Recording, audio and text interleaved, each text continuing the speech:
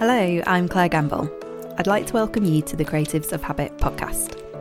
For my main job, I run a PR agency which is interesting, varied and fun. It gives me an opportunity to come up with creative ideas, develop content and write for all kinds of different channels. But alongside this, I'm also writing fiction, including short stories and working on my first novel. I've been focusing on this a lot over the last year or so as I'm doing an MA in creative writing at MMU's Manchester Writing School.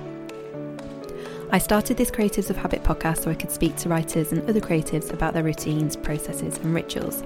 I wanted to find out how they approach their work, stay motivated to the end, and how living a creative life benefits them. The episodes are full of ideas and inspiration that I hope will help other people develop their own practices and incorporate creativity into their lives and careers.